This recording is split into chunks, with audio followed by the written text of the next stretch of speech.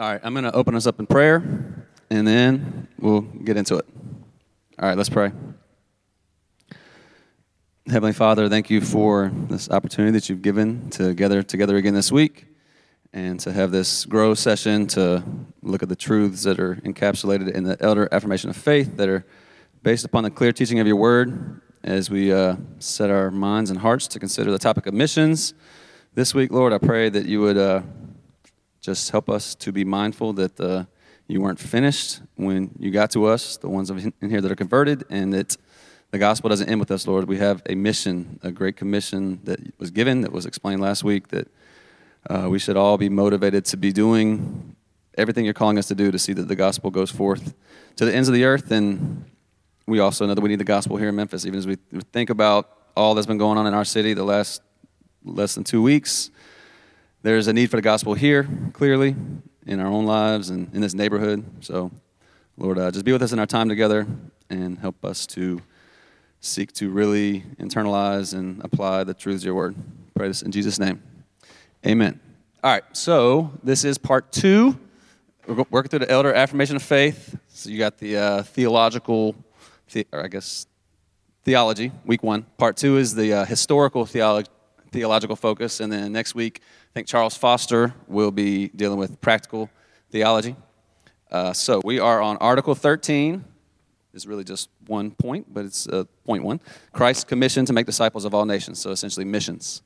All right, so we'll start with just reading what does the elder affirmation of faith say. All right, we believe that the commission given by the Lord Jesus to make disciples of all nations is binding on his church to the end of the age. This task is to proclaim the gospel to every tribe and tongue and people and nation, baptizing them, teaching them the words and ways of the Lord, gathering them into churches able to fulfill their Christian calling among their own people. The ultimate aim of world missions is that God would create, by his word, worshipers who glorify his name through glad-hearted faith and obedience. Missions exist because worship doesn't. When the time of ingathering is over and the countless millions of the redeemed fall on their faces before the throne of God, missions will be no more. It is a temporary necessity, but worship abides forever. Worship, therefore, is the fuel and the goal of missions. All right, so last week, Jordan unpacked a lot of that. Toward the end there's some quotes, I guess, taken directly from John Piper's Let the Nations Be Glad book. I would highly recommend that. It's a great book on missions. So missions exist because worship doesn't. God deserves worship from all his creatures, and it's not right that he's not recognized and worshiped by everyone. So that's the fuel and the goal of missions. And we'll get into this in just a minute, but it's obviously in the context of local churches. It's not just, Lone Ranger missionaries venturing off. It's to plant churches, not merely have single believers converted and, living amongst their lost neighbors, but to have churches. So really, like all the other articles in the elder affirmation of faith are like, what is a church? What should a church teach? So kind of this one, I feel like everything that came before and what's coming afterwards is kind of encapsulated in the mission is to go plant churches. Those churches should teach these things. So there's lots of overlap with some of the articles we've been considering. All right, so here's an overview, kind of a breakdown of what we're going to be getting through in a short amount of time. So just a reminder of some relevant scriptures. I think Jordan had mentioned a lot of these last week. A brief history of missions. Okay, so I'm taking a little bit of creative license. That's very dangerous in the context of like Bible teaching, obviously. But what I mean by that is, so I guess historical theology is like what has the church historically taught and like heretical controversies that have arisen. But really, there's, as far as true churches, like gospel preaching churches, none of them that I'm aware of have ever said like, no, missions. We don't think we should actually obey the commandment to make disciples. They've done it effectively to like varying degrees. But so instead of, getting real deep into historical trends throughout history, I'm going to give like a brief snapshot of like how did the gospel travel from like the end of the book of Acts. Then contemporary challenges and controversies, and if we got time, some discussion and questions. All right, so Matthew 28, this is the Great Commission, which is like the marching orders of the church. Now the 11 disciples went to Galilee, to the mountain to which Jesus had directed them. And when they saw him, they worshipped him, but some doubted. And Jesus came and said to them, "All authority in heaven and on earth has been given to me. Go therefore, make disciples of all nations, baptizing them in the name of the Father and of the Son and the Holy Spirit, teaching them to observe all that I have commanded you.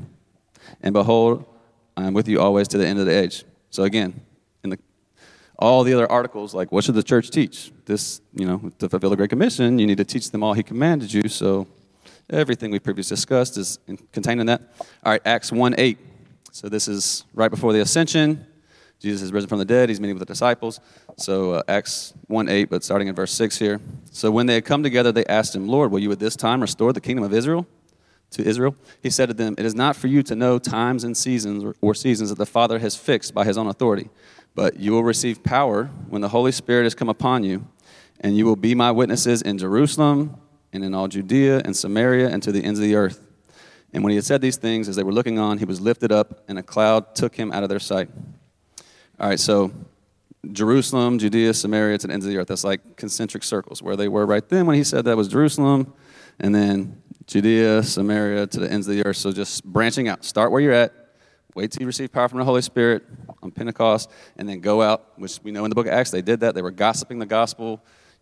The blood of the martyrs is the seed of the church. The persecution, drove them out. And so I guess, this is not explicitly what the verse is meaning, obviously, but you can think about it like Memphis would be our Jerusalem. So like I mentioned in the prayer, we need the gospel here clearly with current events. We know that. Even this afternoon, the ones of y'all that are interested, I think this is the week to do the prayer walking. So our Jerusalem, we can all try to get the gospel out here in Jerusalem and pray for Uptown and then branch out. But the ultimate end is to the ends of the earth, the ultimate goal. All right, Revelation 5. And between the throne and the four living creatures and among the elders, I saw a lamb standing as though it had been slain, with 7 horns and with 7 eyes, which are the 7 spirits of God sent out into all the earth. And he went and took the scroll from the right hand of him who was seated on the throne. And when he had taken the scroll, the 4 living creatures and the 24 elders fell down before the Lamb, each holding a harp and golden bowls full of incense, which are the prayers of the saints. And they sang a new song, saying, Worthy are you to take the scroll and to open its seals, for you were slain, and by your blood you ransomed people for God from every tribe and language and people and nation. And you have made them a kingdom and priests to our God, and they shall reign on the earth. All right, so Jordan mentioned last week that there's a phrase, Ponte de Ethne, which is like not just geopolitical nation states, like the average person. You talk about the nation. Okay, ours is the United States of America. Other political nations, that's not what it's intending. That's not what it's meaning as far as reaching all the nations. It's like distinct ethno-linguistic groups with their own cultures and languages. And it's not just like you look at a political map and that's the nations. It's a little more to it. All right, so here's an overview. This is an article that's 40 years old, but John Piper's classic stuff here. An overview of the history of missions, all right? And it's a lot based from this book from Ralph Winter, The Kingdom Strikes Back, 10 Epics of Redemptive History. So he's got 5 main phases. So phase 1 was from the year 1, I guess, the Jesus and the start of the church, to the year 400 was the Romans. Let me see if I can zoom in. Okay, so possibly Paul's work in Galatia established contacts with the Gauls in the west and with other people in the northwest of Europe. By 312, there were enough Christians in the Roman Empire, in spite of extended and terrible persecutions, that it was politically feasible and wise for Constantine to reverse his own commitments in the policy of the state. He declares himself a Christian. So that's kind of a big deal. Christianity is now like an accepted Roman religion, I guess. By 375, Christianity was the official religion of the Roman Empire. So phase 2 would be from 400 to 800. This is like a oversimplification, but these are like some broad categories. And the barbarians was the focus here. During the 100 years of peace for Christianity from about 310 to 410, there was little official church effort to evangelize the barbarian nations to the north. Instead, the nominalism and ease of official Christianity did little to stem the tide of inner corruption in Rome, and the empire gave way to decay and invasion from the Visigoths and the Ostrogoths and Vandals. But the upshot of this was that the Romans lost the western half of the empire, while the barbarians, in the real sense, gained the Christian faith. So during the 400 years after the fall of Rome, the Benedictine Christian order established 1,000 mission compounds all over the Western Empire. Phase 3 is the Vikings. The unevangelized people to the north invaded the comfortable but now evangelized empire to the south. They were seafaring Vikings and took numerous island and coastal Christian centers. Unlike the partially evangelized barbarians who invaded Rome, these raiders were totally unreached and destroyed churches, libraries, and believers. But once again, the power of Christianity showed itself. The conquerors became the conquered. Often it was the monks sold as slaves or the Christian girls forced to be their wives and mistresses who eventually won these savages of the north. The churches and monasteries had become opulent in the second phase, and this is why the Vikings were so attracted to them. So there was a refinement that came to the churches as the devastation spread. The faith spread back to Scandinavia. All right, and then the fourth phase from about the year 1200 to 1600 was the Crusades. So you think about that, that's obviously not a very good time in church history. The friars were a new evangelistic force, but the tragedy was the repeated efforts to take the Holy Land by force, the Crusades. This was a carryover of the Viking spirit into the church. So obviously think about Vikings, you got the helmets with the horns and the ships and just the crazy rampage, like conquering. All the Crusades were led by Viking descendants. It's interesting, I didn't actually know that. All right, so Francis of Assisi and Raymond Lull were bright exceptions to the Crusader spirit. Okay. All right, I'm going to fast forward past this. And then his last phase is from 1600, so that's about the time of the Reformation, to current time, to taking it to the ends of the earth. So as far as like the Reformation, obviously you got Luther and Calvin and like reclaiming the true Christian faith and like Protestantism. And earlier, one of the phases was talking about like the people that were sold into slavery. So that reminds me of kind of a classic story, I guess you hear in missions history. The Moravians, and actually grew up. Moravians, it's like a Protestant denomination, not very prominent anymore. But in North Carolina, which is where I'm from, and in Pennsylvania, there's still little clusters of Moravian churches. It's not like a true gospel preaching church as far as the one I was brought up in. But anyway, there were some Moravians who like sold themselves into slavery, and as they're like the ship is leaving the harbor, they're yelling out, "May the Lamb receive the reward of his sufferings." So they're taking drastic measures to go to see that the gospel is getting to like a slave plantation. They knew they were willingly going into slavery to take the gospel. And then you have like the modern missionary movement with like William Carey and some of the famous missionaries you would probably like Adoniram Judson and Hudson Taylor. All right, so here's some contemporary challenges / controversy. All right, so getting the gospel right. We're obviously taking the gospel. So some of the same issues that we would struggle with or face and wrestle with in our American context of like a faithful biblical church is going to be the same on the mission field. All right, so easy believism, like if you just profess some decision and like check a box or raise your hand or some evangelistic rally, then okay, you're a Christian and don't think much about it again, you're good. So like maybe, not that these things are all entirely wrong, but like a crusade type event, if it was to take place internationally, like maybe Billy Graham organization or something would go somewhere, put on a big campaign, make a decision, so then you would consider all these people that you trusted Christ. In some cases that is actually the case, but to just stamp that as like they're believers now. All right, false teachers and cults. So Mormons, Jehovah's Witnesses, liberal, quote-unquote Christians, they would, they're unfortunately very energized for evangelization, I guess we would say, but it's not really the gospel.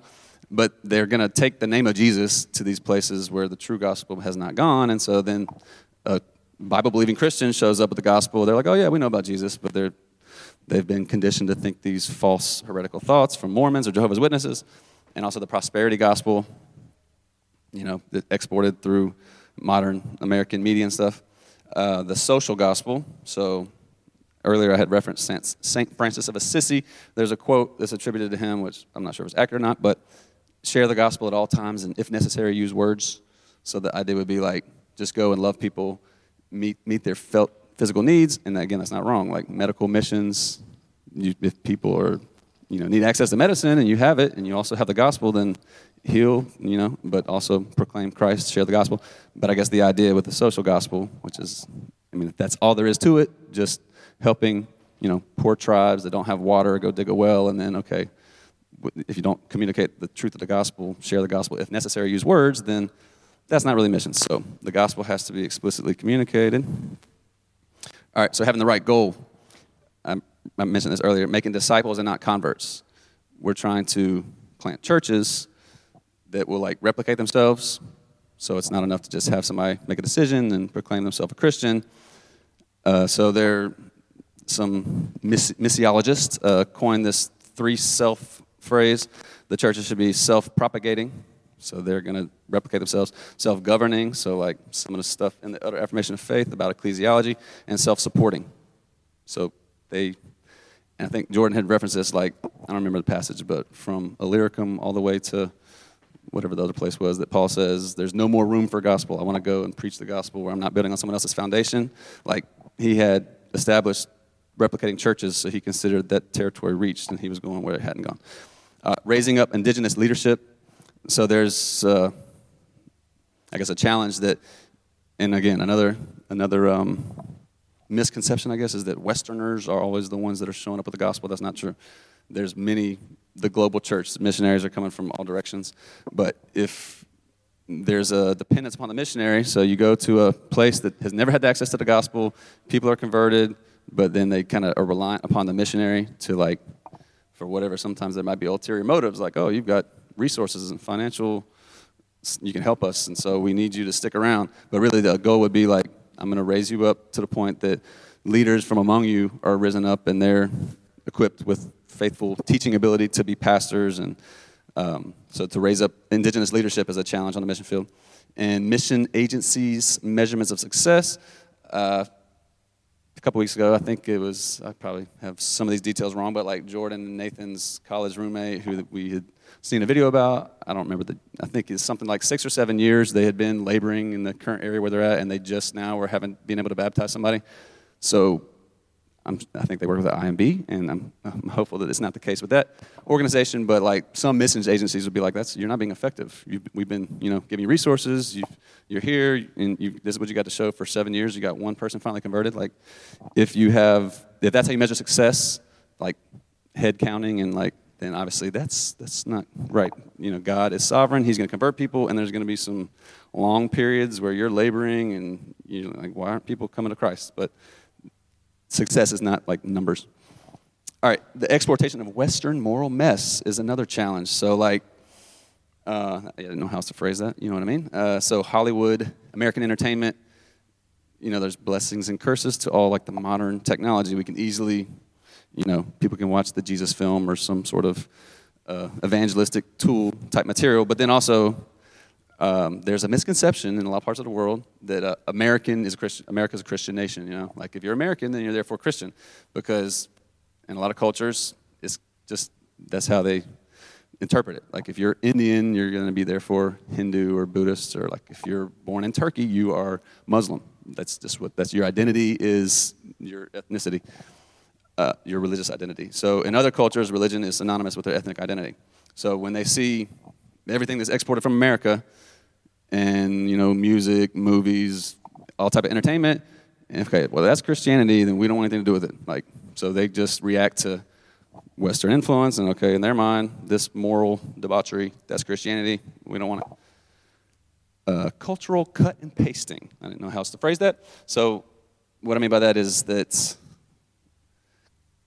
so I guess I'm probably getting this wrong. I don't know if it's either Hudson Taylor or Adoniram Judson, one of those two, was kind of like the first one, I guess, that's popularly known for like adopting the garb, the dress of the Oriental people that they were trying to reach.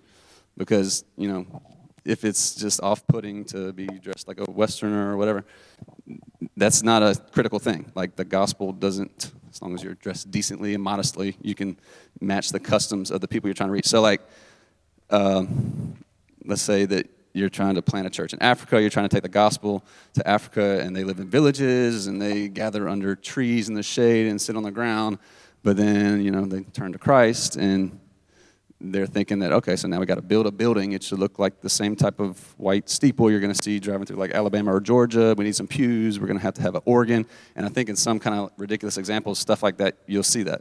Like probably great measures were taken to like ship in an actual piano because, in America, that's how we worship. So then we're going to have a church in Africa. They need to do that.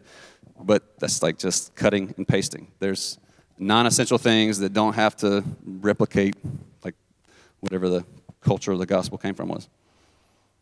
Bible translation and language barriers. So like Wycliffe, Bible translation, mission agency. Obviously, I'm not going to scroll back to it, but in the article it was talking about obeying the words and the ways of the Lord. So the words of the Lord, they have to know what Jesus said.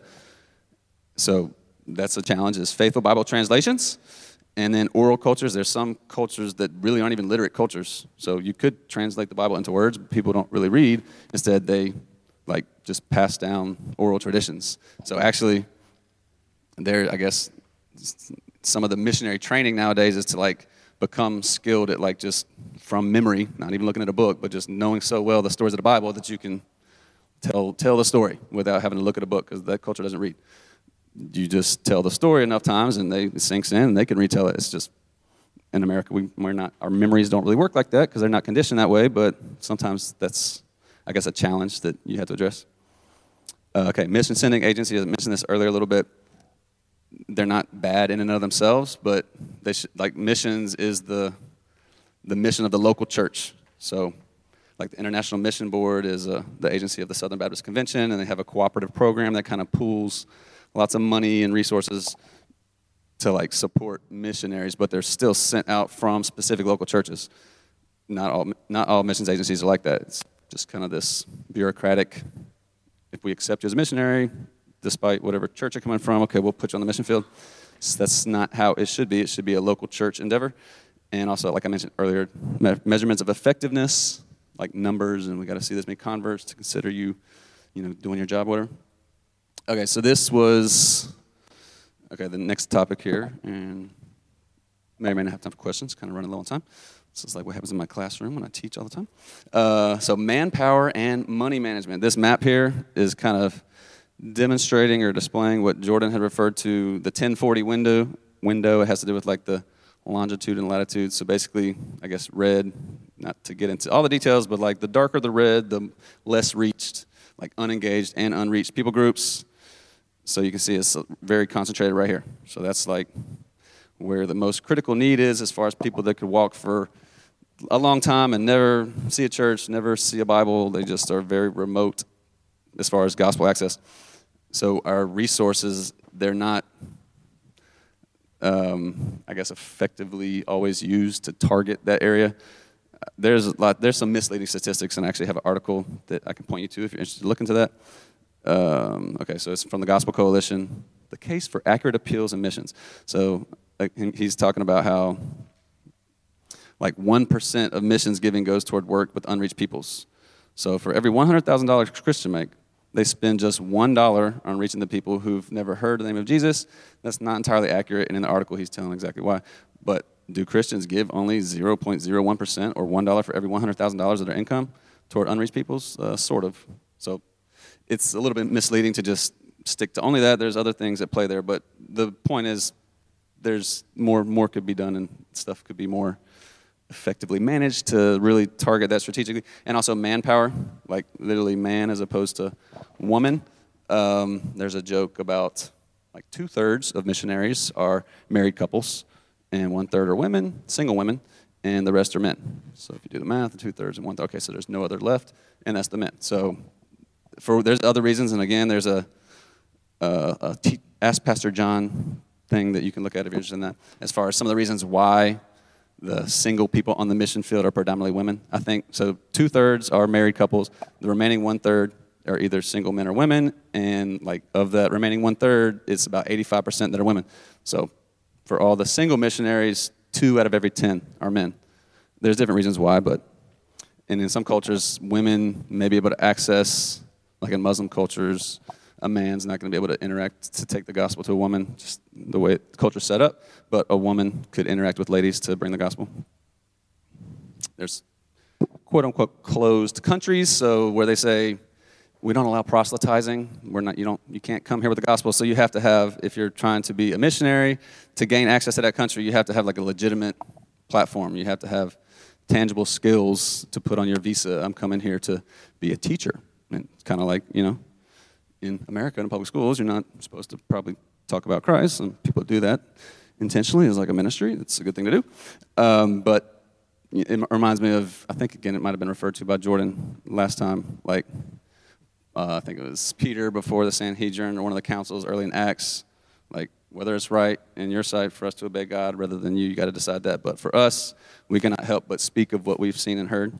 So if the country is, in China, we're not going to allow Christians to come on Judgment Day, and God's not going to say, oh, well, the government told you not to, so therefore, yeah, it's okay. You got the pass. We have to still get the gospel out. All right, so finally, closing here, a challenge would be to, rely on methodology. You you went to the missionary training, you're geared up to go on the mission field, you got all these methods, and you know how to, engage with the people, but again, same thing that we would face here in America. There's a need for Holy Spirit dependence. You can like programatize everything and think that like we set it up all right, so therefore we're expecting this spiritual output. That's not how it is. The Holy Spirit has to work. You got to pray for. So Matthew 16, I tell you, you are Peter, and on this rock I will build my church. Jesus will build his church. The gates of hell shall not prevail against it. Matthew 24, this gospel of the kingdom will be proclaimed throughout the whole world as a testimony to the nations, and then the end will come. All right, so we're running out of time. I think we may have already run out of time. I think this came up previously in one of the other articles as far as like the imminent return of Christ. Some people might interpret that verse like, okay, we know there's still unreached people, and it says it's going to be going to all the nations, then the end will come, so then we can't expect Jesus can't come today because there's still unreached people. I don't think that's what that's saying. I think Christ could return imminently anytime. And anyway, that's kind of a little bit longer discussion. All right, I think we're supposed to end in 1 minute, so real quick, anybody got a question? Nobody? Is that the right time? Is that 9:45 the time? All right, well, is that correct? Is 9:45 the ending time? Yeah, all right. Okay, so to have some, maybe not. Does anybody have a good missionary biography they would like to recommend? Just because I think I should probably personally do this more. I've done it in the past, but not really recently. Has anyone would like to share just a stirring, motivating missionary biography? I think in the past, like maybe before I was even a member, 10 or more years ago, I think the church, like as a book study group, had read To the Golden Shore. Is that right? Yeah, okay. So that's one. Anybody else got one? The Life of Hudson Taylor, Pastor Rick, yeah. Okay, yep. Okay, so Jim Elliott, is that Jim Elliott or Nate Saint? One of them. Okay. Through Gates of Splendor, John G. Patton, was that?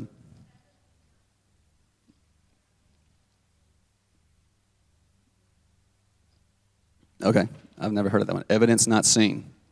There's lots of other ones. Amy Carmichael.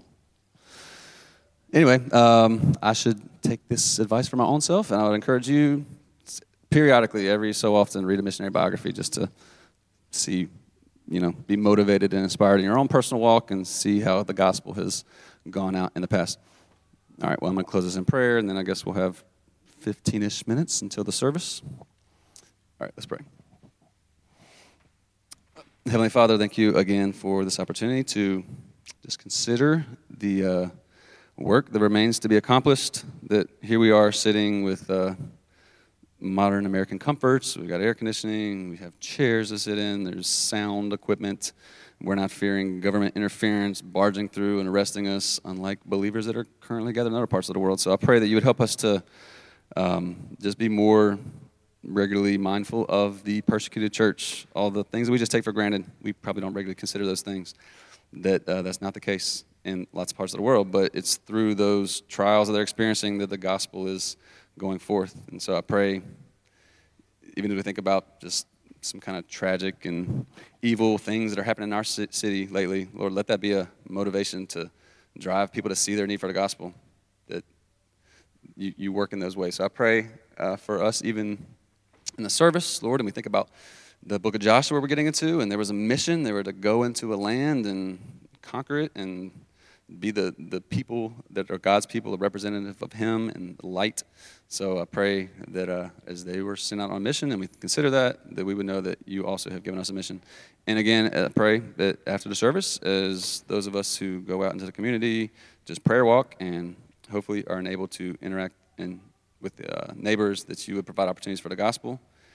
And anyone in the service upcoming in a few minutes, Lord, if they're not converted, could this be the day that you save them, you open their eyes, you give them a heart to see the truth of the gospel, Lord.